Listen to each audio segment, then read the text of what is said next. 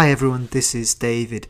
Before we get started on today's podcast proper, I just wanted to ask a few favours of you lovely listeners. Favour number one is get in touch with us. I want to hear from you guys who are listening to this podcast. I want to get your feedback on the show. What do you think of it? What are the bits that you like? What are the bits you think we could do better at? If you have any sort of questions that you'd like us to answer during the course of a podcast, that would be awesome. I would really like that opportunity to connect with you listeners on that level. You can get in touch with me through my website, xfiles.talkxfiles.com. You can also connect with me on Twitter and on Facebook. Just look up David T. Harwood. And thank you to everybody that has already been in touch with me through one of those methods. The second favour is to please help spread the word about this podcast. The X-File community is pretty fragmented these days. And although we have the global rewatch going on and other things which are starting to bring all these disparate communities back together, if you're an X-File and you know other X-Files, please help spread the word. Go on Twitter, go on Facebook, any other social media platform, and share the links, share the news about this podcast. That would really be doing us a massive favour and help getting the word out there. Also, regardless of whether you subscribe or listen using iTunes, please go onto iTunes, look at our podcast page, and leave a rating and a review. If you can subscribe as well, that's great. Subscribing and leaving reviews is what helps bump us up in the charts. So if somebody was to search for an X-Files podcast, having more reviews on there, having more people subscribe to this podcast through iTunes will actually help us to get a better ranking. And that again will help increase our exposure and get more people listening to this show. The third favour I have to ask is to help support this show beyond just spreading the word, beyond becoming involved, to help us out financially. It does take a lot of time, it does take money to produce this podcast on a weekly basis. We're going to continue regardless. We are committed to take you right through every episode, every movie that has already been produced. When the revival starts come January, we're going to be doing a new show every week to talk about the newest episode that is aired. If, as looks highly likely, the show will continue beyond these 6 episodes, we have another revival in a year or two, we're going to come back. I'm certainly going to come back. But in the short term, it does take money, it does take time to do this on a weekly basis. You can support this show. If you want to give us a donation, great. Gladly accepted, but you don't even have to do that. If you go to X-Files, talkxfiles.com, there's a link there. It's an affiliate link which will take you across to Amazon.com, just the regular Amazon that you use to do all of your regular shopping. If you use that link, a little bit of the money that you spend will come back to help support the show. It doesn't cost you anything extra. If you go through that link and you buy stuff that you're going to buy anyway, it's not going to cost you a cent more. It's going to be exactly the same price that you would normally spend, but because Amazon recognizes us sending you to that website, we get rewarded. We get a little bit of the money back that you spend. So if you are going to be spending some money on Amazon soon, if you've been wanting to take out a free trial of Amazon Prime, please do it through that link. A little bit of the money that does get spent will come back, and it will help support this show, support our costs, because I really love doing the show, and I'm committed to doing the show regardless. But as I said, it does take up a lot of my time. I know, and I am putting money out to do this show. So if you guys can help support me on the financial aspect, it just makes things a little bit easier. That's it. If you can go ahead and do all 3 of those things, I would be a very happy man.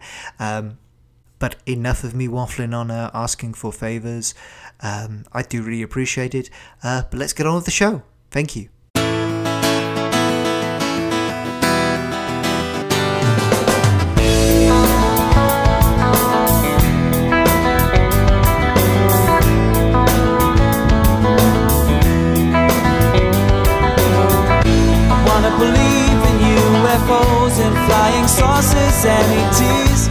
government conspiracies, but I've seen none of the above. If I did, I think I probably would run a million miles, lose my little mind. Hello and welcome to X-Files Talk X-Files, the only podcast that has tried and failed to read Dostoevsky. I'm your host, David Harwood, and joining me this week I have Tiffany Duvall, I have Avi Kihara, and I have Garrett Duvall. Hello everybody, thank you for coming along. Hi. How you doing? Hey. How is everybody tonight? I'm good. I have an IV right now, but I'm good. Oh my gosh. Yeah. Very good. Yeah. Did you ask for something sweet from the vending machine? Well, yeah. I'll do that next time. But right She now. asked for Pepsi and they gave her an IV anyway. Yeah. It's been an interesting week in this side of the world, so it's been fine. Okay, on today's podcast, we're going to talk the two-parter that ended Season 3 and started Season 4, and basically set up everything leading up to the movie. But before we get into those episodes, we have a little bit of X-Files news. So Tiffany, Avi, do one of you want to take the lead on that? Sure.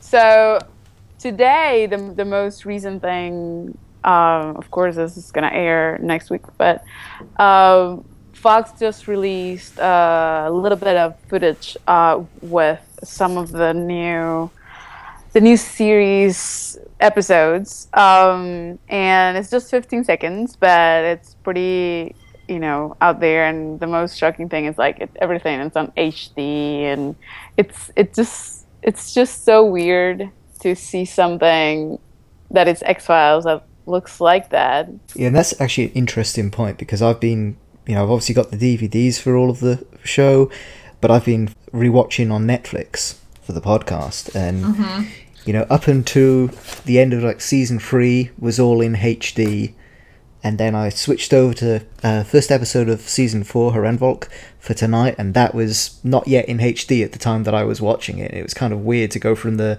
lovely crisp full screen to the reverse letterbox standard definition Right. for Season 4. But I did watch a couple of episodes this morning, and it looks like most of Season 4 now is probably in HD, so that's good. Yeah, I think it was HD when Garrett and I were watching it tonight. I want to say the episodes we saw tonight were all in HD. Yeah, I'm pretty sure they were. Yeah. And by the way, I have actually written a trailer breakdown. You can find that on xfilestalkxfiles.com. So go ahead and go check that out. And then the other thing that we wanted to talk about was that on XFN we've been doing the Global Rewatch, which was an initiative that first started with Revert Press, that went and posted this calendar with all the episodes and how it would be super timed to everything that a file should be watching to be ready for the new series coming in January. And we at XFN took it a little bit further and, added live tutoring sessions to accompany those dates, and a whole set of promotion, and we even went and invested in having a calendar portion on our site that people can check in and set their devices to them, and it's a whole operation going on, and we actually have a whole crew of people actually maintaining this thing. But then on July 7th, Fox announced sort of a rewatch of their own. The calendar that they have thought out doesn't include the movies, which is important to anyone that's watching the X-Files, because it's not like you can just look the other way and ignore what happens in the movie. So if you're a new fan trying to catch on the show, and then all of a sudden get to the end of season 5 and then jump on season 6, there's a big chunk of information that you're missing, and so on for the rest of the series. Never mind, whatever happens when season 10 premieres, and if they do a reference to I Want to Believe. So after much, thinking about it, and so many fans actually coming to us asking for us to sync we decided that we would. But even so, we'd still observe the movies and have special sessions on a couple of days, so that on the day that we watch the end, we would watch also the movie that day, and then at the end, we'll watch The Truth and I Want to Believe. Sounds good. So today we're talking Talitha Kumai and Haranvok, and I've only just learnt the proper pronunciation for Talitha Kumai. I've been pronouncing it wrong all my life up till this point. You said that, and I was like, is that really how it's pronounced? I've said Talitha Kumi for I've always ever, said Kumi. forever. Yeah, me too. Well, maybe we were right all along. I don't know. That's interesting. I've always said Kumi, and then I've heard the last few days Kumai, so... Huh. Wow. I don't know. For me, it was always Talitha Kumi. Me too. Well, there you go. I shouldn't have second-guessed myself, then. Well, no, I mean, it brings an interesting point, because now I'm wondering, I mean, I don't know that I ever heard someone say it. I think I just always thought that's what it was. So, I don't know, maybe we're all wrong. Yeah, I think there's a lot of episodes which I'm sure I've been mispronouncing my whole life, but... Let's go with Kumi then, because that's what I'm comfortable with, and that's what the consensus is. So these two episodes end season 3, start season 4, and it's pretty clear in retrospect that they're setting up the context for the movie, which is going to shoot at the end of, well, between season 4 and season 5, and is then going to come out in theatres at the end of season 5. So you have the bees here, you have a lot of talk about colonization, and you have a lot of exposition here, sort of tying threads together as to what's going on with the whole smallpox eradication, and all of that stuff. So it's 2 episodes where there's not a whole lot really happens, but we learn a lot of stuff. Mm-hmm. So to start off with Talitha Kumi, starts off in a fast food restaurant. There's a guy there who's quite clearly disturbed, pulls out a gun and starts shooting people. He gets shot by the police, but a man in the crowd comes along, puts his hand on him, and heals the gunshot wound, heals everybody. By the time Mulder and Scully arrive on the scene, there's victims, but everybody is fine. There's nobody that needs medical attention at all. From there, we go to Cigarette Smoking Man and Mrs. Mulder, meeting in Quanaketag, Rhode Island. So there's obviously some sort of history between them. But after that meeting, Mrs. Mulder is in hospital. She has had a stroke, and Mulder rushes to her bedside, and Scully takes it upon herself to follow him cross-country. So that's about the first quarter of that episode. Anything to do with any of that you guys want to jump in with? Yeah, actually, one thing I thought was really interesting, and I only noticed watching it this time, is that the shooter, let the kids go away first, which made him seem like a pretty decent guy, even though he's kind of crazy. And that kind of plays into the point that Jeremiah Smith believes that humans are good people and worth kind of saving, whereas Cancer Man, when they're talking later, talks about how freedom's, very not something that people really need, and they can't really handle it, and that so there's kind of that counter that he doesn't really believe that humankind is like really good enough for salvation in that sense, which I thought was really weird. Yeah, that's true, because the first person that Jeremiah Smith heals is actually the shooter. The shooter shoots several people, and rather than immediately running to the victims, of course, granted, he knows he's going to be able to heal them regardless, but he does end up healing the shooter first. Yeah. Before he goes to the other victims. So that's there's definitely a big difference between Jeremiah Smith's outlook on humans and Cancer Man's outlook on his own kind.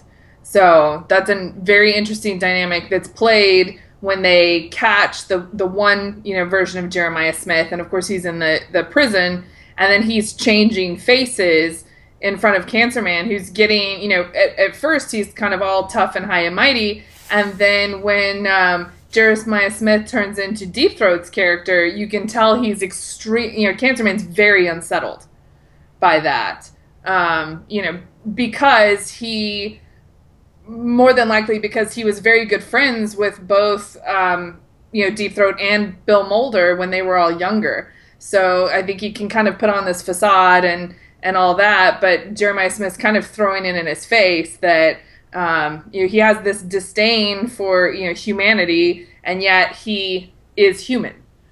He has the same problems and the same fears and really the same desires as everyone.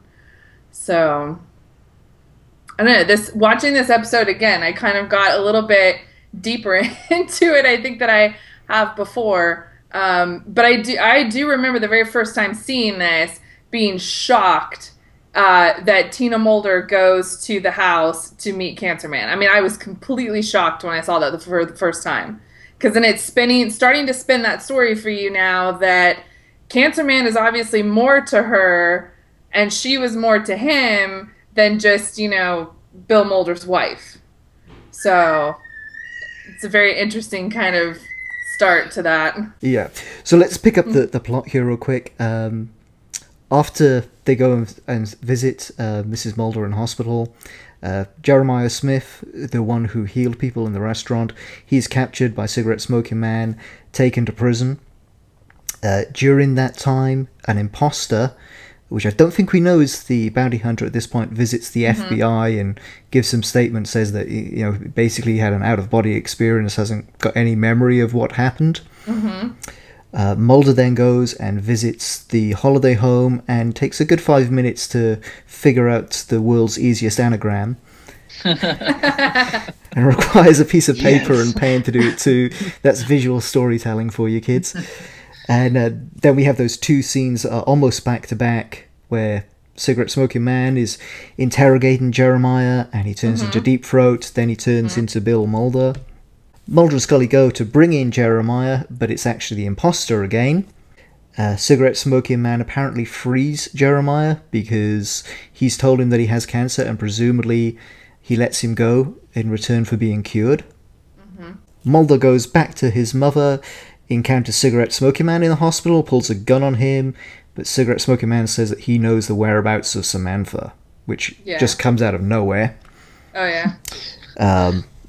Mulder and X then have a little battle in the parking garage over the stiletto weapon that was in the lamp.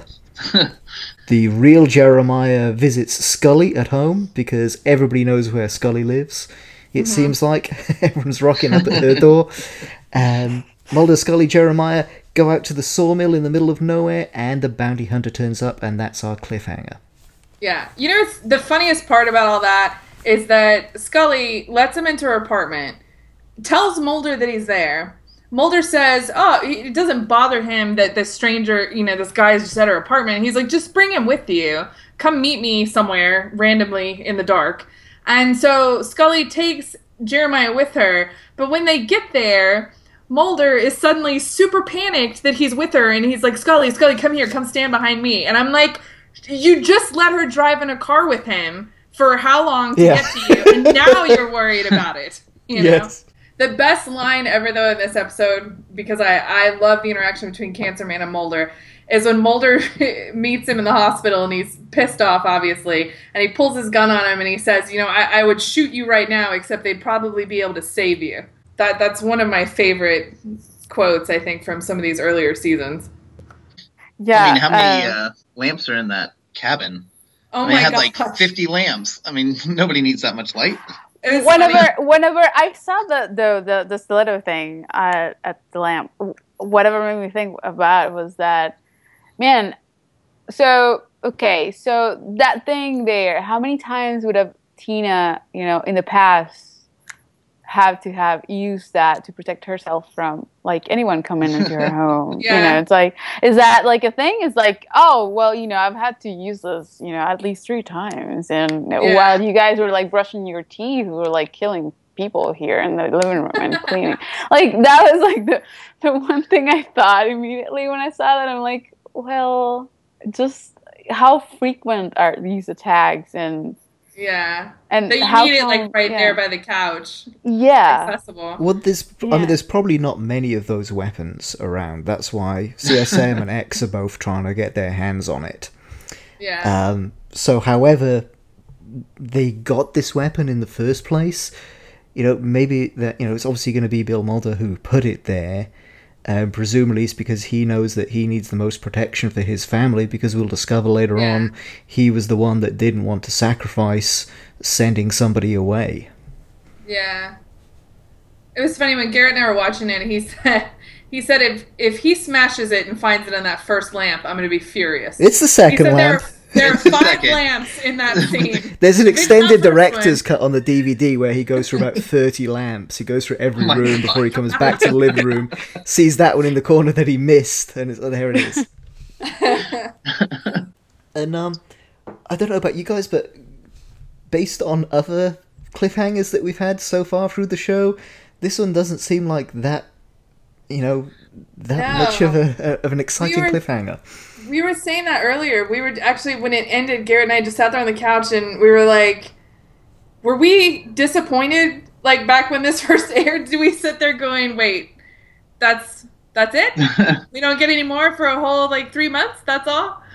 Yeah, but I don't even remember that at all. I mean, I think I Yeah. accepted that it was the end and that was great and I can't wait I for the guess, next one. yeah. But It this time I wasn't was like, super- well, I mean, this episode really was structured around the discussion they have in prison or in that cell. yeah, I think so too.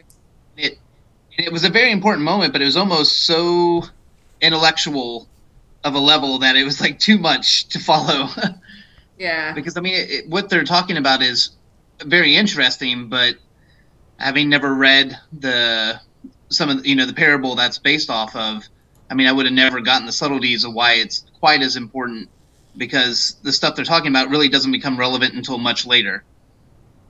Yeah. And, so I'm pretty sure the first time I was like, oh, that's an interesting conversation I know nothing about. And I still felt Yeah. that way this time. I was like, wow, they're talking about some deep stuff that I don't fully grasp because I'm not a smart person. So, and it just, the whole episode felt like it was based around that particular dialogue this time. Yeah. So I was like, And there- Yeah. Just- And the rest was just a lot of information. You know, Yeah. it's like you said, David, it was information being, kind of prepped for, getting ready to get into the film that comes later on. So it I don't know. It's weird.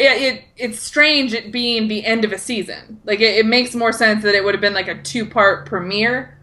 It feels kind of strange being a finale and then months later a premiere. Yeah, it's just, a little bit of a lackluster ending to the season that, in the past we've had cliffhangers Yeah. just mid-season where Scully is abducted, or Yeah. Mulder jumps onto a train that's got a bomb on it, potentially. Last season, Mulder died. This season, there's 3 of them in a parking lot and somebody else turns up. And that's it. Dun dun dun. Yeah, it's funny because you would net after that is the last lackluster finale you had. So, And I guess, feel it's yeah. also because they thought about it as probably 1 episode instead of 2. Yeah, Because it feels even- like one. Yeah, I remember because I didn't see this, live. I saw this episode when I got the DVDs, and because I came into the show very late, and because I saw them back to back, it made much more sense, and it felt like, for me actually, probably 4 episodes before this one, and then moving on to season 4 and season 5, it felt like there was no break in between those episodes. It actually felt very seamlessly, and it kind of felt like there wasn't a point where you're like, oh, that there was a passage of time. No, I kind of felt like the emotional, level of investment was always very high, and whenever you see the show like that, obviously whoever saw it live, it wouldn't have that same effect. But if you see it that way, it definitely feels like one gigantic cliffhanger after the other if you do see it that way. If you do see it separately, it's kind of like, oh, well, I'm left here in the middle and I don't really know where to go. And I can totally see why it felt that way for you guys. Yeah, and then the opening scene of Herrenvolk it doesn't take you back to that point. It does a little bit further in, but I think the opening scene is the guy climbing the utility pole. Yes. In the fields of Alberta. So you're kind of like, wait, what happened last time? And then it of course it comes back in and reacquaints you with it. But I can see where if you'd seen it on DVDs and just kind of went from one to the other, it feels seamless. I do remember when seeing it live that it kind of in the end you're just like waiting for the bounty hunter to like attack, and then it's just like nothing happens. It's just like three people standing there in front of this mill and fade to black. Yeah.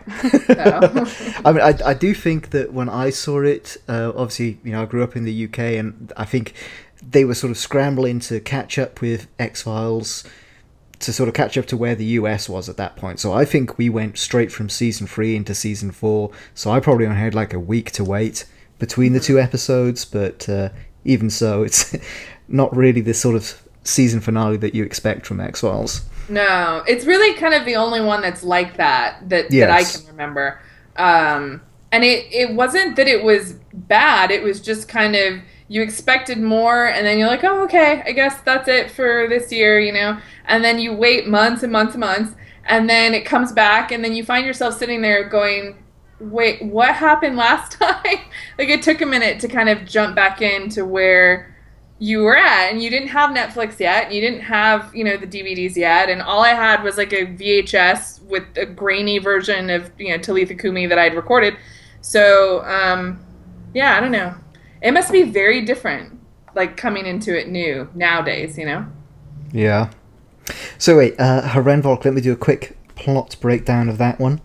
As you said, we start off in rural Alberta, Canada, where the utility worker is stung by the bee, and all those blonde kids just sort of look at him, fall down to his death, and shrug and disappear over the hill. They kick at his head, and then they disappear into the field. Yeah, it's like, you killed our bee, dude. Yeah, I was like, oh, look, that kid's got Converse tennis shoes on, and then he kicks the guy and walks off. From there, then, of course, we go back to the sawmill, and that's where we have the whole chase sequence. Through the sawmill, bounty hunters trying to get Jeremiah Smith. Mulder and Scully are just sort of running around with them as well. Mulder then tries to kill the bounty hunter with the stiletto. And fails miserably. He fails, but he thinks he got him. Yeah. Him and Jeremiah disappear on the boat. They leave Scully there behind without a second thought. Of course. Because that's what Mulder does. Yes. And Bounty Hunter is obviously not dead. He's very much alive and takes Scully hostage, just waiting to find out where Mulder is going. And of course he supplies that information via phone call pretty soon after. Yeah. Meanwhile, the syndicate are gathered around Mrs. Mulder's bedside. They realise that they have a leak, and they decide they're going to plant some information to find out where it goes. And of course, that's the information they plant, is that her life is in jeopardy because she's unprotected, and that's what ends up being X's downfall. Mm-hmm. Meanwhile, again, Skinner finds out that the other Jeremiahs have all disappeared. There are 6 different Jeremiahs throughout the country. They've all disappeared. They all looked exactly the same. But Pendrell has been looking into the information that they've been collecting and realises it's related to the smallpox eradication program. Mulder arrives at the farm in Alberta. There are all those clones of that blonde kid and clones of his sister Samantha, but she hasn't aged a day from when she was abducted. Bounty Hunter comes. They all run into the honeycomb. He gets stung by a lot of bees, then attacks everybody later on.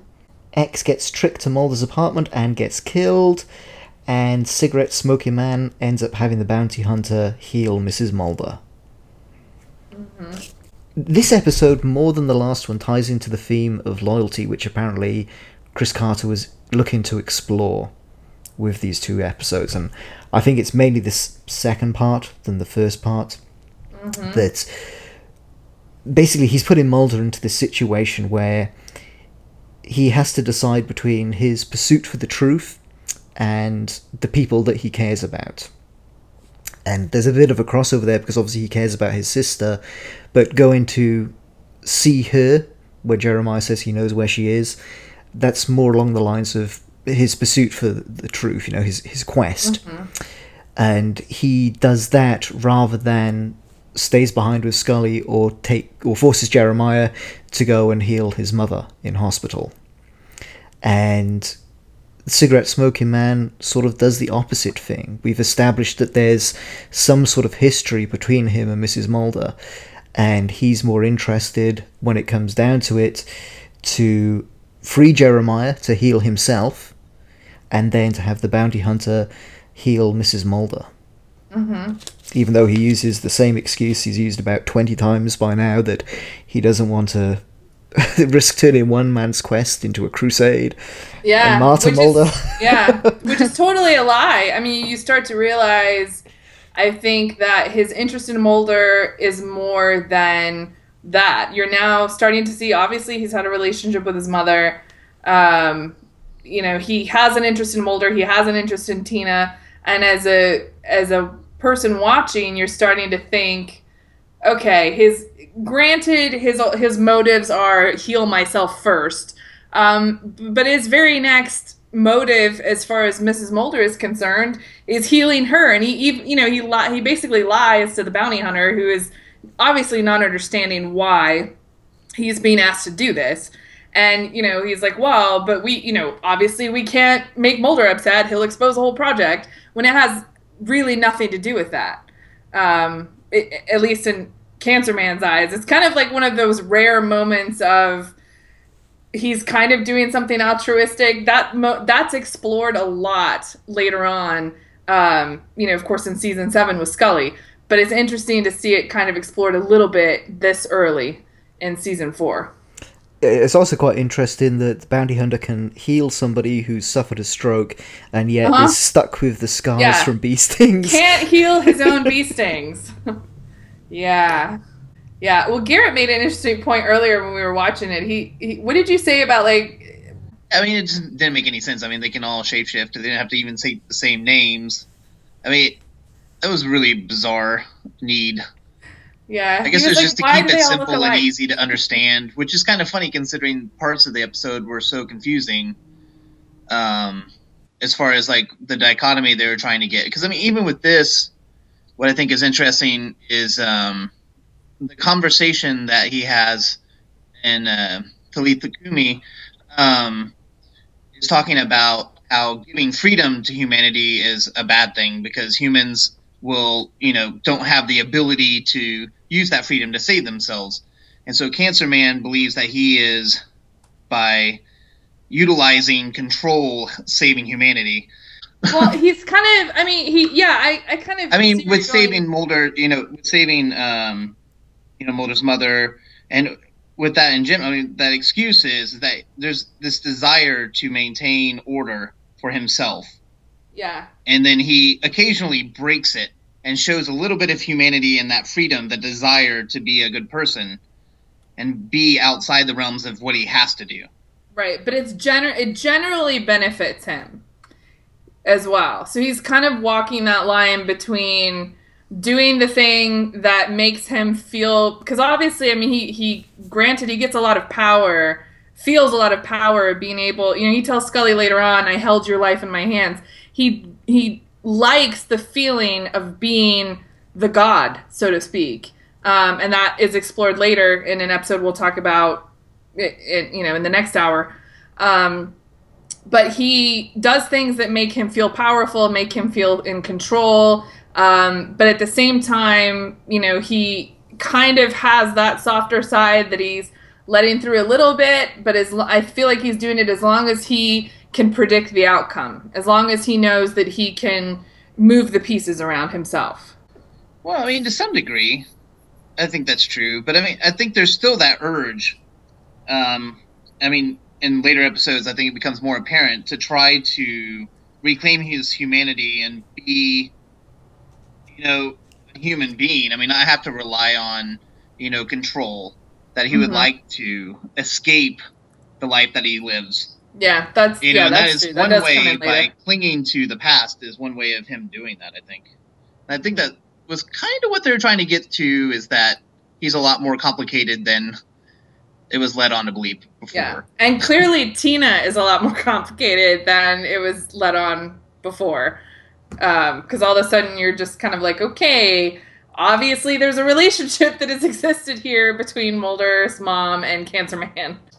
Let's see, what else about this episode? Oh, interesting, in the very first scene in this episode, something that really struck me, when the utility worker is kind of convulsing up on the, power line, I honestly was impressed that his reaction to the bee sting, of course, this is before, Scully has her reaction.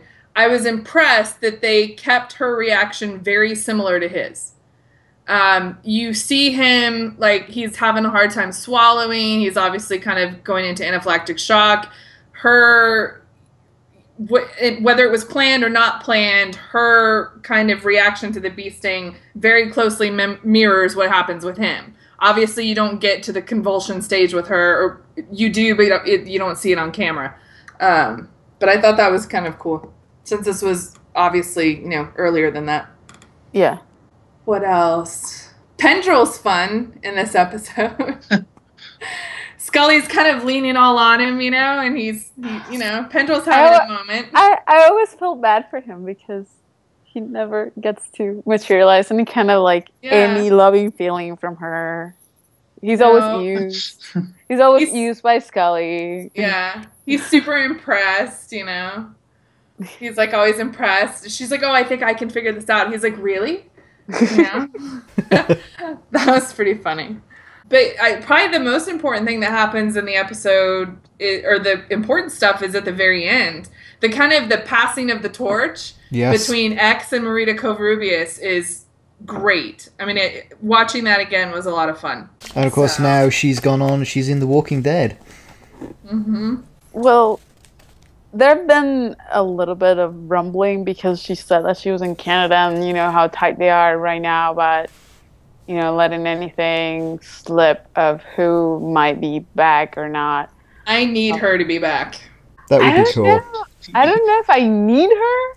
I have a list of people that I actually need. Well, yeah, that's true. I do have a list. But I feel like in the gist of things, I would need a season 11 for her to be back. Yeah, because I don't think that there's a whole lot of mythology being, in 6 episodes to bring everyone that was involved at some point in the mythology is kind of a lot.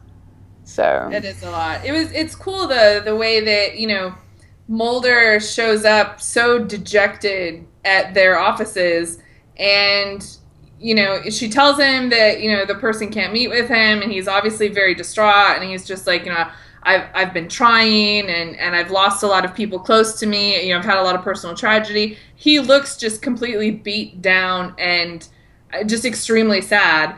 And, of course, she hands him the folder back, which is supposedly the stuff that, he gave to them.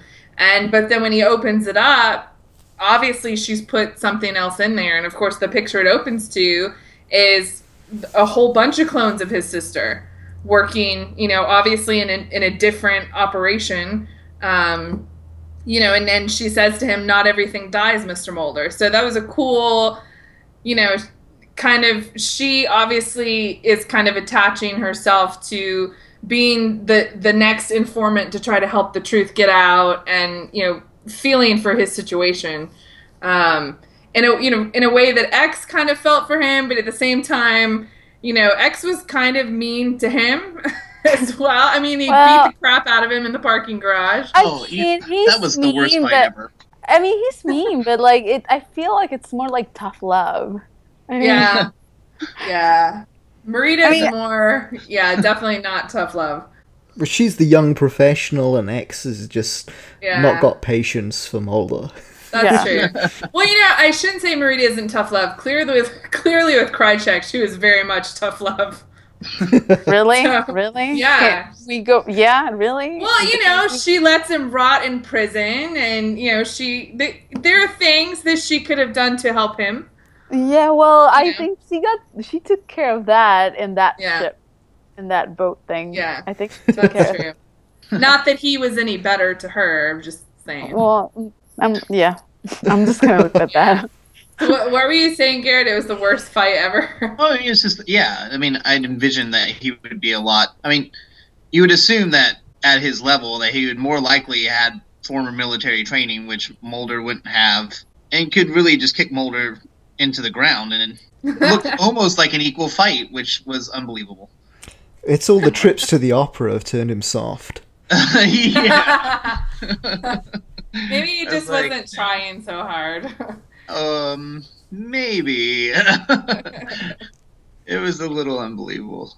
That little bit of blood on the corner of his mouth was like, nope. That wouldn't have happened. It's interesting that the episode before these was Wet Wired, and that episode ends with X and CSM in the car together, and you kind of get the idea that maybe they are kind of equals in terms of the power and authority that they have within the Syndicate organization. And these two episodes are kind of putting that relationship, it's sort of dealing with that power struggle in a little way, because, as you said, we do actually have some moments of weakness here from Cancer Man. And you have X is obviously trying to take him down by exposing these secrets to Mulder, trying to take away some of that power that CSM has. He's also then trying to get the same weapon, and presumably whichever one of them gets that weapon is going to have the upper hand with regards to power and authority in the Syndicate. And it's only because they realise that there is a leak and they find out that it is X. He loses, he dies, and CSM's the one then who retains all of that power. And it'd be interesting if they hadn't realised that he was the leak, that presumably X would have become a much more powerful character, and maybe we would have seen a totally different side of him, and he would have stopped pursuing helping Mulder at all. That would have been cool. I didn't want him to die, so I loved Yeah. X. He was awesome. he was He was amazing. At least you get him in a few more episodes after this.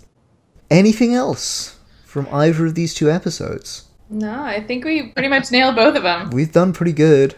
So let's move on to the quiz portion of the show then. I'm really impressed with myself that questions I've written down we haven't actually given the answers away already. So that's brilliant. So wait. So are we? It's just 5 questions. Five and then questions. Whoever jumps in wants first. it, yeah, Okay. go for it. Thank Got God. it. So, how do you spell Quanakatog? I'm kidding. Are you serious? That's just not right. No, they should be a lot more easier than that. Okay. Oh, okay. So, question 1. What was the name of the fast food restaurant where the shooter gets healed? Oh no. Okay, can you repeat that question? Yeah. What was the name of the fast food restaurant at the beginning of Talitha Kumi? Why do you do this? Why? Okay, it takes its name from the same book that inspired that episode. The Dostoevsky one. Yeah. Oh my god. I'll hand you my Is it file, or Brothers? I'll send it. What, Gary? Is it Brothers or something like that? I It can't is- remember the name of the book. Yeah, it is Brothers something. It's, Are you serious? it's Brothers Karam. Oh, I know it's a famous book. Yeah, I can't pronounce the title of the book. The restaurant is just called Brothers K. Okay. What? Yeah, I know there's a name. I don't know what the name is. But Yeah, it's like Brothers Karamazov or something. I don't speak Russian, but Okay, I'm angry that Garrett actually got brothers. That he got that far. okay. It's a little bit that's maybe one of the harder ones that we have this Huh. week, so I've tried to do them in chronological order, so that's why. Question 2 is, what sport does Cigarette Smoking Man say he was better at than Bill? Water skiing. Water skiing. Knew that one. Yeah. Is the right answer. I couldn't even let you get it out. You said sport, and I went, oh, I know. Yeah. Yep. Yeah. What is the tagline changed to at the beginning of Herrenvolk? Deceive, inveigle, and obfuscate. Uh-uh. No, No! that's for. Oh, it's later. Oh. Go ahead, Abby. It's in the next episode or the next podcast. Sorry, go ahead. No, it isn't that one. No. Like, What was the question again? what What's was the tagline? The tagline at the end of the opening credits for Herrenvolk. The opening credits. Oh, it's Is it Everything Dies? Everything dies. It is. Yeah. Damn you, Garrett. Okay, and we're going to jump now to the end of Herrenvolk for the next two questions. What letters does X write in his blood? SRSG. Damn it! Yes! Abby got that one first. God. Does she know what they stand for? Ooh. It's an special representative of the Secretary General. Correct! Nice. And finally, question 5 for today. What crop was being cultivated by the clones? Ginseng. Correct! Yes. Wow, 5 for 5! Lord. Yes. Yay! Go team. Well, let's go ahead and wrap this episode up here then. Next time around, we're going to be doing the first 6 standalone episodes in Season 4, Home through to Musings of a Cigarette-Smoking Man. Thank you, Avi. Thank you, Tiffany. Thank you, Garrett. Thank you. Thank you. Is anyone else craving honey?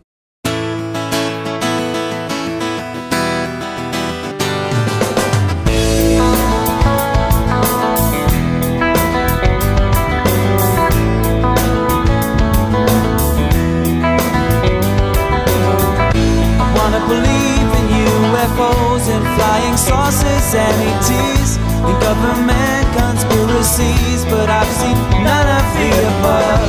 If I did, I think I probably would run 1,000,000 miles, lose my little mind.